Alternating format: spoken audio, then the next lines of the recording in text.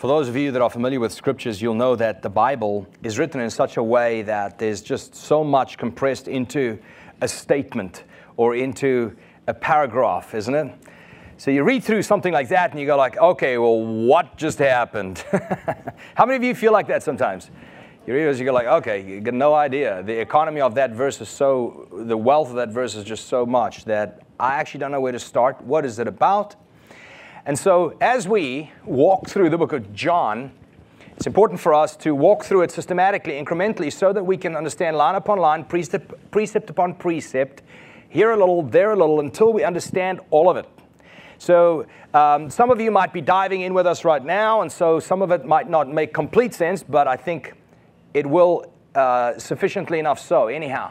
But when I look at something like this, and there's just so many things to dive into, I realized Dave Zadek prophesied a few weeks ago that we'll be done only in 2027 with the book of John. And so I am actually going to take a wider view of this portion where Jesus is speaking. But first, I'd like to ask you, how many of you are interested in what Jesus, the man who has been undeniably the most influential to ever walk upon the face of the earth, what does this Jesus say about himself? But I know a lot of people have thoughts about him. What does he think about himself? How many of you are interested in knowing that, right? Okay. Well, that's what this is about to a degree. But there's a second question that we want to answer today, and that is, how many are interested here in what Jesus says regarding those he will resurrect from the dead at the end times? Well, he had a lot to say about the resurrection of the dead, which means people pass away, they get buried, and eventually one day he rises, he will raise them from the dead. You want to know who he's going to raise from the dead and what he says about that? Well, that's what today is about. So according to Jesus, in this passage, every human who has ever lived, billions and billions of people,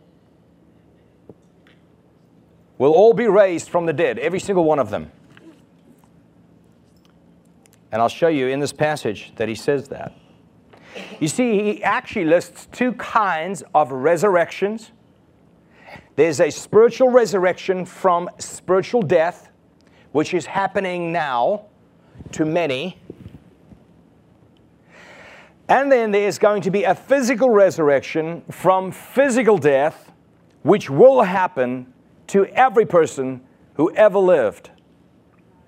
This is what Jesus is teaching in John 5:18 through 29. You see, everyone does not experience spiritual resurrection. Now, we know this to be true. Not everybody spiritually comes alive. But every person will physically one day be resurrected. Now, in this portion of Scripture, Jesus addresses both those resurrections. He first addresses the spiritual resurrection of all believers, and then addresses the physical resurrection of both believers and unbelievers. So it is important to understand how Jesus got to the subject of resurrection. So as an introduction to this conversation of resurrection, Jesus first claims before all of the Jews and the Jewish leaders there, the religious leaders, he claims to be equal to God. Have you ever found that there's certain things you just don't post on Facebook if you're not looking for a fight, right? If you're looking for a fight, go ahead and post that little statement you have. But if you're looking to not have a fight, don't post it. All right? Now, I've realized that too many times. But Jesus, I mean, really, did he have to? Did he really have to be a man, a Jewish man, speaking to a Samaritan woman in the middle of the day at a well, who had 5 husbands and now is currently living with somebody that she's not married? Did he have to speak to her? Or, I mean, really, there are so many people who could be speaking to, but that right there stirred the pot, didn't it? How dare a religious Jew, a rabbi, speak to a woman like that in public? Then he goes to the pool of Bethesda, which is what we talked about last week. It's the portion right before this that Dave was mentioning. He walks past a multitude, the Bible says, a multitude of diseased, sick people who are invalids laying at this pool. He walks past them and he goes to this one man. And it's almost like he whispers to him in private, hey, do you want to be well? And the guy couldn't answer him other than complain about his disease. And Jesus says, pick up your bed, walk. The guy goes, okay, he picks up his bed and walks. After 38 years of being lame, having nobody in his life to help him, he was hopeless, he was helpless. He had no future. And Jesus just makes him get up and walk. The problem is, it's on the Sabbath. Why did Jesus go all the way there and in front of all of those Jews raise somebody from the dead on the Sabbath? Couldn't he not have waited another day? This guy's been lame for 38 years, but he has to wait for the Sabbath. Jesus is stirring the pot. Jesus is posting the statement publicly that he knows is busy stirring up this army of Jewish religious leaders, and he's escalating their aggravation and their hatred toward him because he knows there's a specific time where the cross is at in the future, and he's on his way there. The Bible says he put his face like flint, and he was going there. And he knew exactly how to time this thing out. And so Jesus, here again, he stirs the pot in a greater way. Not only did he say, I am Lord of the Sabbath, who are you to question God for healing, doing that good deed on that day? Who are you? And now he does the next thing. He goes, and by the way, I'm equal to God. Well, that was a bomb. You're what? Yeah, I'm equal to God. That's huge. I mean, the Jews completely understood the fact that Jesus was making this claim of equality with the divine.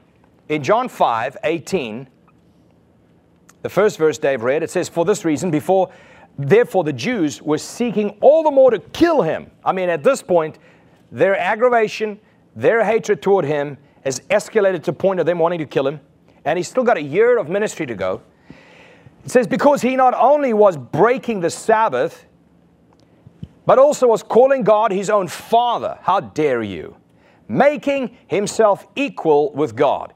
Making himself equal with God. They were infuriated over this issue. In verse 17 through verse 24, we see Jesus claims to be equal with God in many ways. Number one, he claims that he's equal with God in person, in essence, in nature. Number two, secondly, Jesus claims to be equal to God in works. In verse 19, he said, for whatever the Father does, these things the Son also does in the same way. I do what God does. I do it like God does it. I do it when God does it. We are like one. We are equal. Thirdly, Jesus claims to be equal to God in power and in authority to God. Equal to God in power and authority. Fourthly, Jesus claims in this portion to be equal to God in honor. I mean, look at it. In John 5:23 says, so that all will honor the Son just as they honor the Father. All will honor the Son just as they honor the Father. You mean to say that people are going to honor God and you to the same degree? He said, yeah, that's what's going to happen. He says, the one who does not honor the Son, me, does not honor the Father who sent me. Okay, so imagine somebody walking up to you and saying, if you honor me, you honor God. But if you dishonor me, you dishonor God in the same degree. Like, who do you think you are? Little God? God? Yeah, I am actually God, he says. So, finally, in verse 24, Jesus claims to be equal to God in truth. That means in all these aspects, in nature, in works, in power, in authority, in honor, in truth, Jesus claims to be equal to God. And this just drove them crazy. So in the middle of these claims, we find in verse 21 that he claims that he has the power of life. And in the verse 22, he says he has the authority to make the final judgment on every single person who ever lived. So he sets himself up as the giver of life, and he sets himself up as the one who then judges, ultimately judges those he gave life to. Jesus says he is the one who gives life, and he determines the eternal destinies of those lives. Let me read it to you in John 5:21. He says, "For just as the Father raises the dead and gives them life, so the Son also gives life to whom he wishes." I mean, just look at that verse. He gives life to whom he wishes. His wish be done, not mine. Most people say, no, God gives life to all those who wish to have life. But this scripture is not saying that. This scripture is saying the opposite. No, no, no. God is the one who decides who he gives life to. Did you all see that? So conclusion here. Then he says in verse 22, "For not even the Father judges anyone, but he, God, has given all judgment to the Son." So there he says that he has the right to give life, number one. And number two, he has the right to judge all life. He is therefore both the giver of life to some, those he wishes to give life to, and to judge that, and the judge that condemns others to death. So what Jesus claims in verse 21 and 22, giver of life and ultimate judge, he explains in verse 25, 28, and 29. So in other words, he makes this claim, and now he's going to explain the claim he just made. So I am interested in his explanation. So let's look at it. Look at it. First, Jesus explains spiritual resurrection, and then he explains physical resurrection. Did I just say explain? It's been a long night. So he explains. So he first explains spiritual resurrection, and then he explains physical resurrection. John 5:25 and 26, he says, "Truly, truly, I say to you." Now, when Jesus repeats the word truly, he goes, "This is more true than you realize. Listen up. Truly." For anybody that it didn't hear, truly, here it comes. This is the truth. I say to you, a time is coming in the future, and now has arrived in the present. He's standing in that moment when the dead will hear the voice of the Son of God, and those who hear will live. Who? The dead. "For just as the Father has life in himself, so he gave to the Son also to have life in himself." So what is Jesus talking about? I mean, this is one of those compacted verses like, all right, whoa. English, please. Well, people believe that Jesus is speaking about a future resurrection. A resurrection at the end times, raising people from graves to life and meeting Jesus in the air, as the Bible says. But that is not what Jesus is speaking of here. He's speaking of a spiritual resurrection. And the reason he's speaking of a spiritual resurrection is because he says the time is now, the time is coming, future, and has now arrived, is here right now. In other words, people are hearing his voice now and living. The people standing in front of him are hearing him now, and they come into life. Look again at it. It says, "Truly, truly, I say to you, the time is coming, and even now has arrived." Jesus is saying that he has started fulfilling his purpose, which is to give spiritual life, which is eternal life, to the spiritually dead. The time is coming where Jesus is going to fulfill his purpose. He is going to bring life. To who? The dead. Well, all these people standing in front of him are alive. He says, no, they are spiritually dead, and I'm coming to give them spiritual life. It says it all over the book of John. If you're reading with us the book of John, you'll be surprised and shocked. Staggering amount of times he talks about why he came. So buckle up for a second. Let me just show you that. Don't write it down. But in John 1:4, it says, "In him was life, and the life was the light of mankind. Speaking of Jesus. John 3:15, so that everyone who believes will have eternal life in Him. He came to give life. John 3:16, for God so loved the world that He gave His only begotten Son, so that everyone who believes in Him will not perish but have eternal life. He came to bring eternal life. John 3:36, the one who believes in the Son has eternal life. He came to bring life. John 4:14, but whoever drinks of the water that I will give him shall never be thirsty, but the water that I will give him will become in him a fountain of water springing up to what? Eternal life. He came to bring eternal life to those who are spiritually dead. John 5:39, you examine the scriptures because you think in them you have eternal life. And it is those very scriptures that testify about me. Why? Because I'm the one that's bringing the very eternal life the scriptures are talking about. John 6:27, do not work for the food that perishes, but for the food that lasts for eternal life, which the Son of Man will give you. He has life, and He disperses life as He wishes. This is what Jesus came to do. It's throughout Scripture. John 6:35, Jesus said to them, I am the bread of life. The one who comes to me will not be hungry, and the one who believes in me will never be thirsty. John 6:68, Simon Peter answered him, Lord, to whom shall we go? You have words of eternal life. Jesus came to bring eternal life to the spiritually dead. John 10:10, the thief comes to steal, kill, and destroy. I came so that they will have life, as God has life, that's eternal life, and have it how? Abundantly. John 10:28, it doesn't end. I mean, it just keeps going and going and going. He came to bring life to the spiritually dead. He says, and I give them eternal life, John 10:28, and they will never perish. John 11:25 says, Jesus said to her, I am the resurrection and the life. The one who believes in me will live, even if he dies. The one who believes in me will have life, even when he dies physically. John 20, verse 31, but these have been written so that you may believe that Jesus is the Christ, the Son of God, and that by believing you may have life in His name. I mean, okay, so you don't have to go too far in the book of John to establish why Jesus came. To bring life to those who are spiritually dead.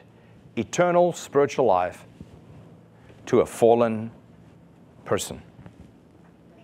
So it's very clear that Jesus wasn't just a good teacher. He wasn't just a moral standard for all to follow.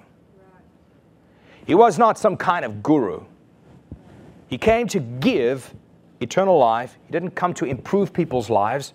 Let me say that again. He didn't come to improve life for a person.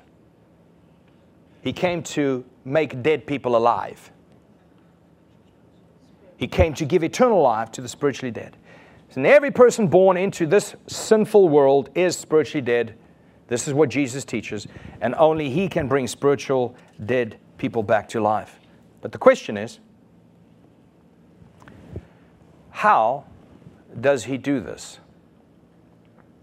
How does this happen? John 5:25 says, truly, truly, I say to you, He uses truly twice again.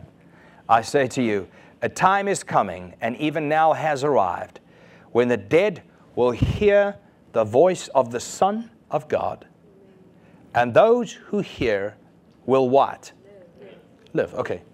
So the question again, Jesus is the one who comes to give life to those the Bible says He wishes to give life to. The question we're asking is, well, how's He going to do it? He's going to do it by speaking, and those who hear Him speak will come alive. Okay? That's what it says right here. Let's look at it again. Truly, truly, verse 25. It says, I say to you, a time is coming, and even now has arrived, when the dead will hear the voice of the Son of God, Jesus, and those who hear, have ears to hear. Those, the Bible says, those who have ears to hear. Those who have ears to hear. How many of you are familiar with that statement? Yeah, so He says, those who hear will what? Live. Okay, so He's going to speak life to those who chooses, those He wishes to give life to, by speaking to them, and they're going to hear him, and they're going to come alive.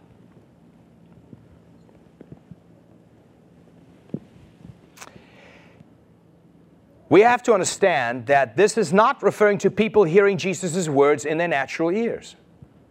Why? Because many people who heard Jesus speak only heard him with their natural ears, while their hearts remained untouched, their hearts remained unaddressed, unchanged, unregenerated, stony. A lot of people heard him speak. How about the Pharisees? Didn't they hear him speak? Somebody's speaking in tongues back there. I'm just waiting for somebody to interpret. Oh, that's what it is. You did interpret. Okay. I love those sounds. So, now I'm trying to figure out where I was. No, I'm kidding. No, you're totally fine. I love it. So here's the thing. Many people heard Jesus speak and hated him for what he said. Some even wanted to murder him because of what he just said. We saw that, right? So not everybody, he's not talking about those who heard him with their natural ears are going to come alive. Not everybody who heard him had their hearts touched or changed in any way. Some became hardened by hearing him speak. They remained unregenerate. The hearing of Jesus' voice is a heart hearing, is a hearing with a heart. It is what theologians call the effectual hearing. It's an effectual hearing. It's not just, I listened, but I didn't hear you. How many of you ever had your mother tell you, I know you're listening, but you're not hearing me? Do you know what I mean? Yeah. You can repeat what I said, but you're not listening, are you? And so this is what's happening here. The effectual hearing is when people hear Jesus speak and they go, yes. Their hearts go, yes, I believe what he's saying. Yes, I want to turn, repent, change, give myself, walk away from the world. Yes, I want that. Not, yes, I want to kill that. No, not that guy. The guy that, yes, I want to believe that. That is the effectual hearing. This is right alongside John 3, that Jesus says, you must be born from above. You must be born from above. Like you were born from a mother in the natural, you have to be spiritually born from above. You are born from above when Jesus, the one who has life and gives life as he wishes, gives it to you. You have to be born from above. You had no choice in your natural birth. You didn't choose which family you're going to be born into, which gender you're going to be born with. You didn't choose which nationality you're going to be born into. You didn't choose which nation, what time in history, which hospital, who your mom's name is. You didn't choose nothing. In the same way, you have to be born from God in order to have ears that hear or a heart that hears. This is when God performs a soul miracle in a person, when he opens the deaf ears and he opens the blind eyes. Now, I don't know if you can imagine with me, but today in America, what is one of the number one causes of death in America? Cancer? Heart disease? Okay. So people have many issues, right? Many issues. How many blind people do you see? Not many, right? How many deaf people do you see that are born deaf and blind? Not really. Well, the same thing was true for that day. People had many, many ailments, right? I mean, there were many diseases people were dying from. People were dying early from some. Yet Jesus is known for causing the deaf ears to hear and the blind eyes to open. In the natural, that's what he was doing. Anybody blind? Heal the blind eye. Heal that deaf ear. Why? Because when John the Baptist was in prison and he sent a message to Jesus and he said, hey, Jesus, I thought you're the Messiah. Why am I left in prison? And Jesus sent him a message back, and this is the message.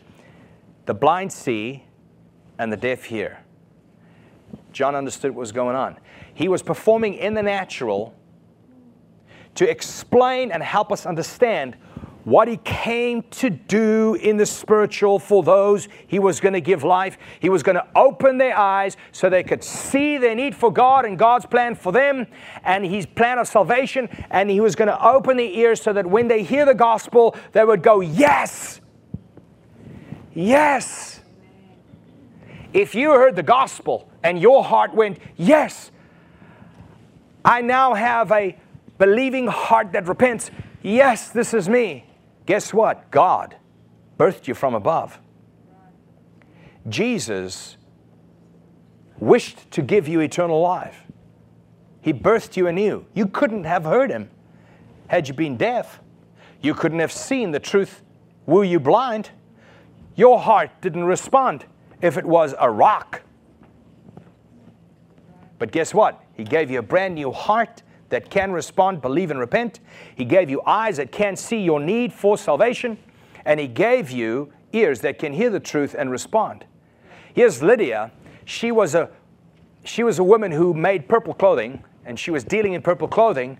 Paul preaches to a whole crowd. The Bible says, and God opened Lydia's heart. Paul preached to everybody. God opens Lydia's heart so that she could hear the truth and respond to the truth she was hearing from Paul. Jesus came to bring people life. How was He going to do it? He was going to open their eyes and open their ears so that they can hear Him. Why? Because He said there, when the dead will hear the voice of the Son of God, those who hear will live. So, this is the voice that saves the hearing heart. This is the voice that penetrates the grave and overcomes that death. This is illustrated when Jesus raised Lazarus from the dead. In Ephesians, for those of you that don't know, Lazarus was dead multiple days, 3 days or many days, to the point where it was already stinking.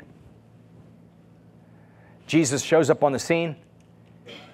It sounds like everybody's kind of disappointed that He only got there so late.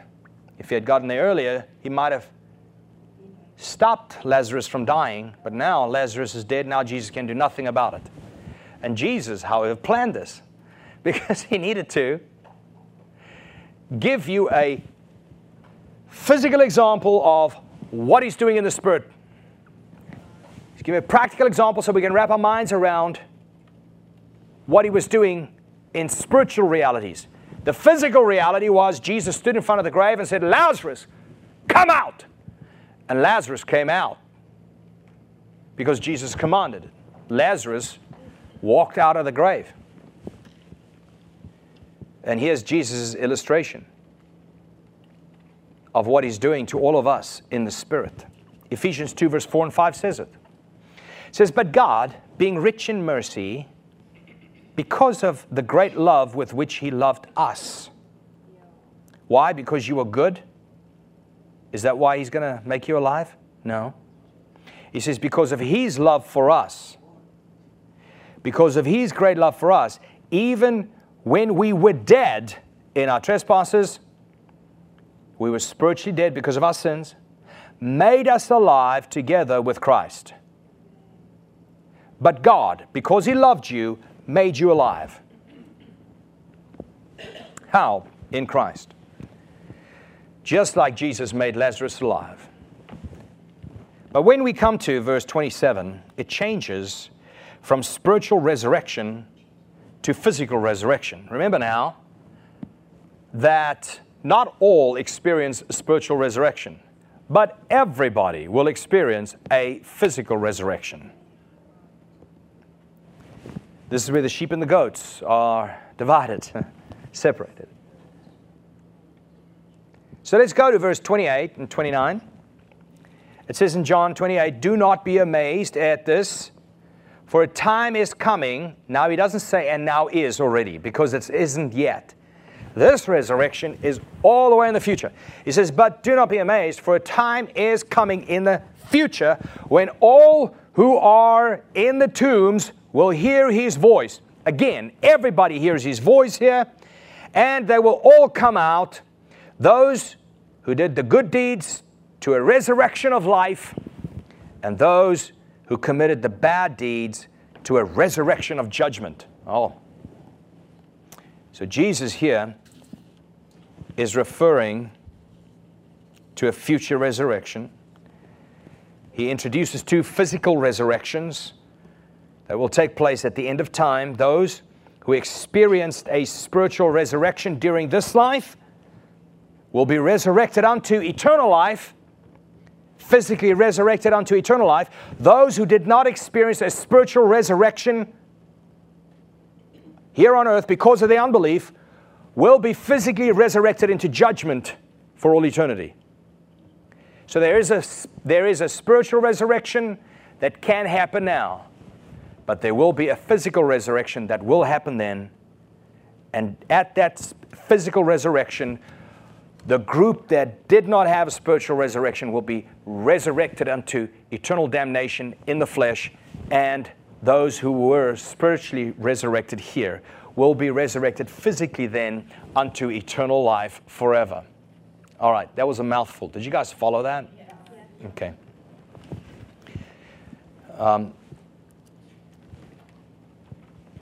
The question is, and we're ending with this, the question is, which physical resurrection am I going to experience? And you have to ask yourself that question. Which physical resurrection will you experience when Jesus' voice calls all men, billions of people, from the graves? So I would like to address the three different scenarios. There are many. But you might be asking, what if I am not sure which resurrection I will be raised to? You might be sitting there with a big old question mark. Will I be physically resurrected unto life or unto damnation? Which one? Well, in John 25, Jesus actually tells us what to do to inherit eternal life. He says, truly, truly, I say to you, the one who hears my word and believes him who sent me has eternal life. The question is, does your heart believe that Jesus is who he says he is, and that his sacrifice on the cross is sufficient for you to be saved? Can you believe that? Does your heart believe that? That's the question. Now, there's a very clear example Jesus gives us as to how somebody gets saved. It's in Luke 18, verse 9 through 13. Luke 18, verse 9 through 13. It says, now he, Jesus, also told this parable to some people who trusted in themselves that they were righteous and viewed others with contempt. Let me just stop there. What is a parable? Jesus is telling a story that had a natural context in order to explain a spiritual reality. Because these people needed to be spoon-fed, right? And so he's spoon-feeding them. He's giving them a story so he can teach them a spiritual reality. He says, verse 10, 2 men went up into the temple to pray, one a Pharisee and another a tax collector. Pharisees were religious Jewish leaders. They lived very holy lives, supposedly so, and they lived according to the law. They didn't sin. But the tax collectors were known to be sinners. The tax collectors were hated by people because they cheated everybody with their taxes. And so Jesus is now giving us this picture of these two very extreme individuals. A very holy man, very religious Pharisee, and a very unholy cheat, thief, sinner. All right? The tax collector. Two men went up into the temple to pray, one a Pharisee and another one a tax collector. Verse 11, the Pharisee stood and began praying this in regard to himself, this good man. And he said, God, I thank you that I'm not like other people. Man, I'm good. Thank you that I'm not like other people. Swindlers, that's what they are. Crooked, adulterers, and even like this tax collector over here. I'm not like anybody. As a matter of fact, now he goes into second degree of boasting, and he says, I fast twice a week. I pay tithes of all I get. But the tax collector, standing some distance away, Jesus says, was even unwilling to raise his eyes toward heaven. He was beating his chest, saying, God, be merciful to me, the sinner. God, be merciful to me, the sinner. Can we have verse 14 and 15 added there, hon? God, be merciful to me, a sinner. Can you see how the one guy was lifted up in his pride? And the second guy was on his knees in humility. God, be merciful to me, a sinner. Jesus then says, I tell you, this man is beating his chest, saying, God, be merciful to me, I'm a sinner. God, have mercy on me, I'm a sinner. God, I beg you, have mercy on me, a sinner. Jesus says, this man here, he will have eternal life. Not the Pharisee. The guy that does everything right, that's so good, that's the moral standard bearer of the nation. No, he will be condemned.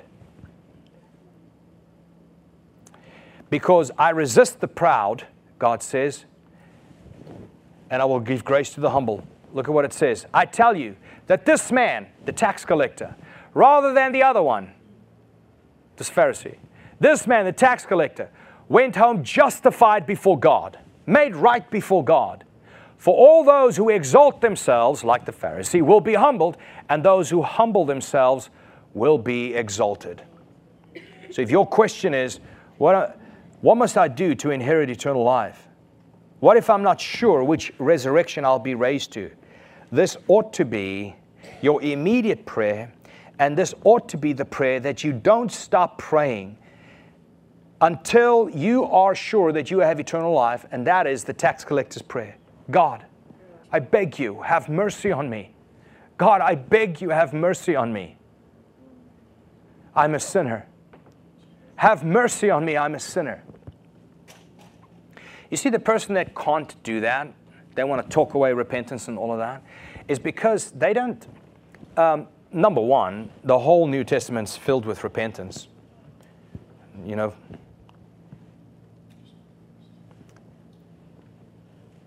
be ye transformed by the renewing of your mind. That's repentance right there. It's changing the way you think.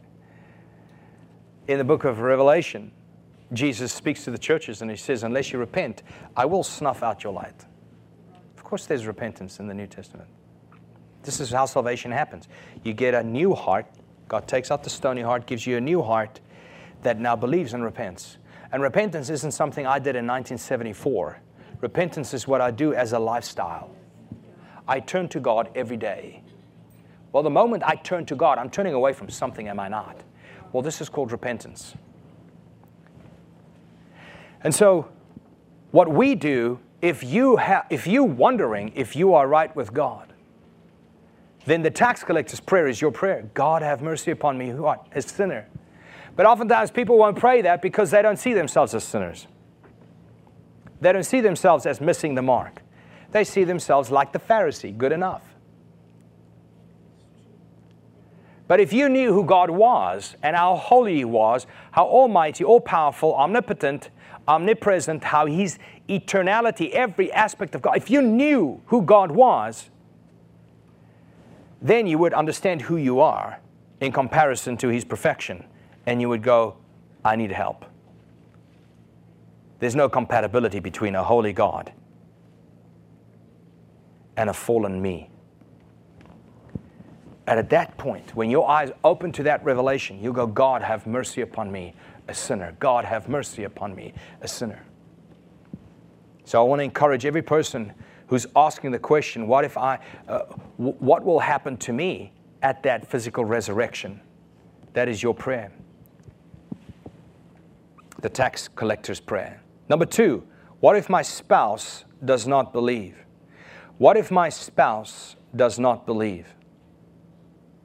What if I have a disobedient husband? Not to me, but to God. What if I have an unbelieving spouse? Because this is usually what happens. If you realize I believe, but I don't believe my spouse doesn't believe. Doesn't serve. What am I supposed to do? Because I'm desperate for them. Well, here's your verse. 1 Peter 3, verse 1 through 4. 1 Peter 3, verse 1 through 4. It says, in the same way, you wives, be subject to your own husbands, so that even if any of them are disobedient, not to you, but to the word of God, they may be won over without a word by the behavior of their wives, as they observe your pure and respectful behavior. Verse 3, your adornment must not be merely the external, braiding the hair, wearing gold jewelry, or putting on apparel, but it should be the hidden person of the heart, with the imperishable quality of a gentle and quiet spirit, which is precious in the sight of God. But look at what it says here, that your husband may be won over without a word, but by the behavior that you exude.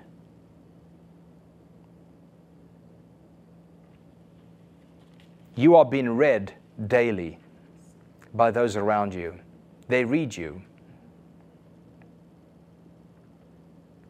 And if you exude everything that is not the fruits of the Spirit, then how are they being ministered to? But they read you. And if your life is an expression of the fruits of God's Spirit, they can't help but be convicted by that and honor your God.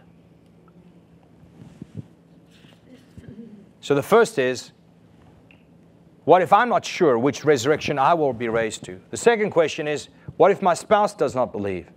But the third question is, what if I'm surrounded by family and friends who are argumentative about the gospel, quarrelsome about the Bible, disagreeable and even at times offensive to me over the things of God?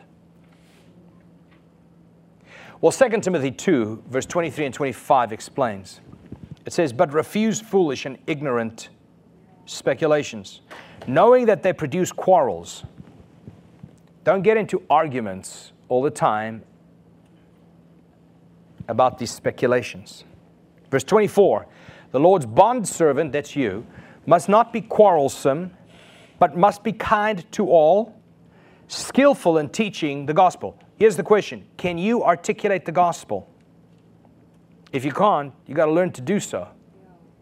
If you cannot share the gospel, you can't minister to people, because it is the power of God. The gospel is the power of God unto salvation. The gospel is the voice of Christ. The hearing heart hears and comes alive. It is the gospel that people hear when God gives them life. They don't hear opinions. Opinions has never made anybody alive.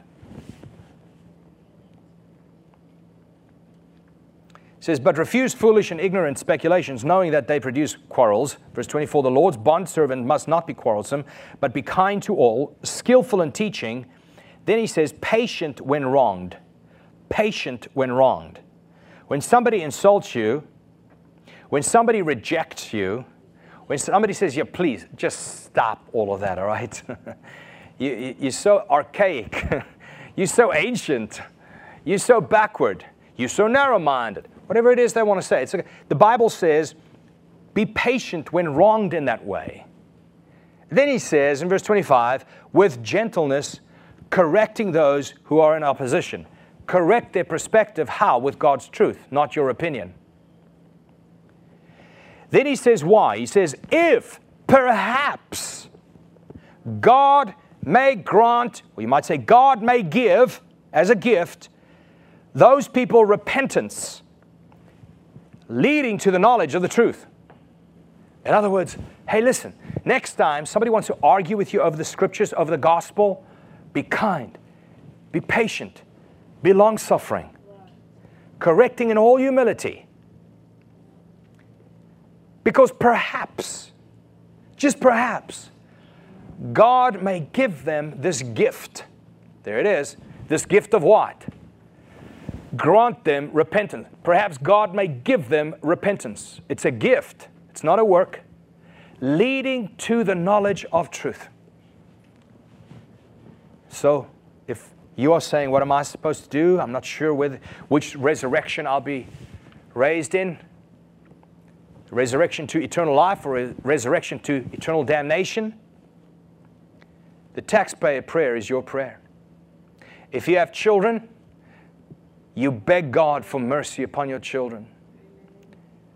You don't go and you tell them to repeat, say this Hail Mary, or just repeat this little prayer after the same thing. Just say these words, repeat off. Okay, good, you say, forget it now. Now go ahead and just live. That's not how salvation works.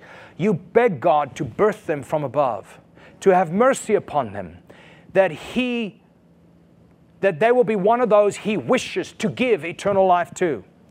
I beg God for mercy upon my children. Like I beg God for mercy upon me because I'm a sinner. I know they are. I know they are.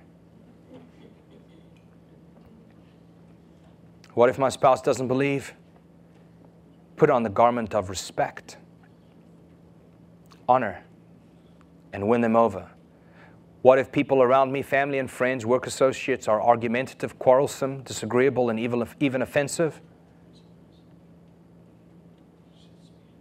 You be long-suffering, you be kind, you be gentle, correcting with truth their answers, believing that God will grant them the gift of repentance.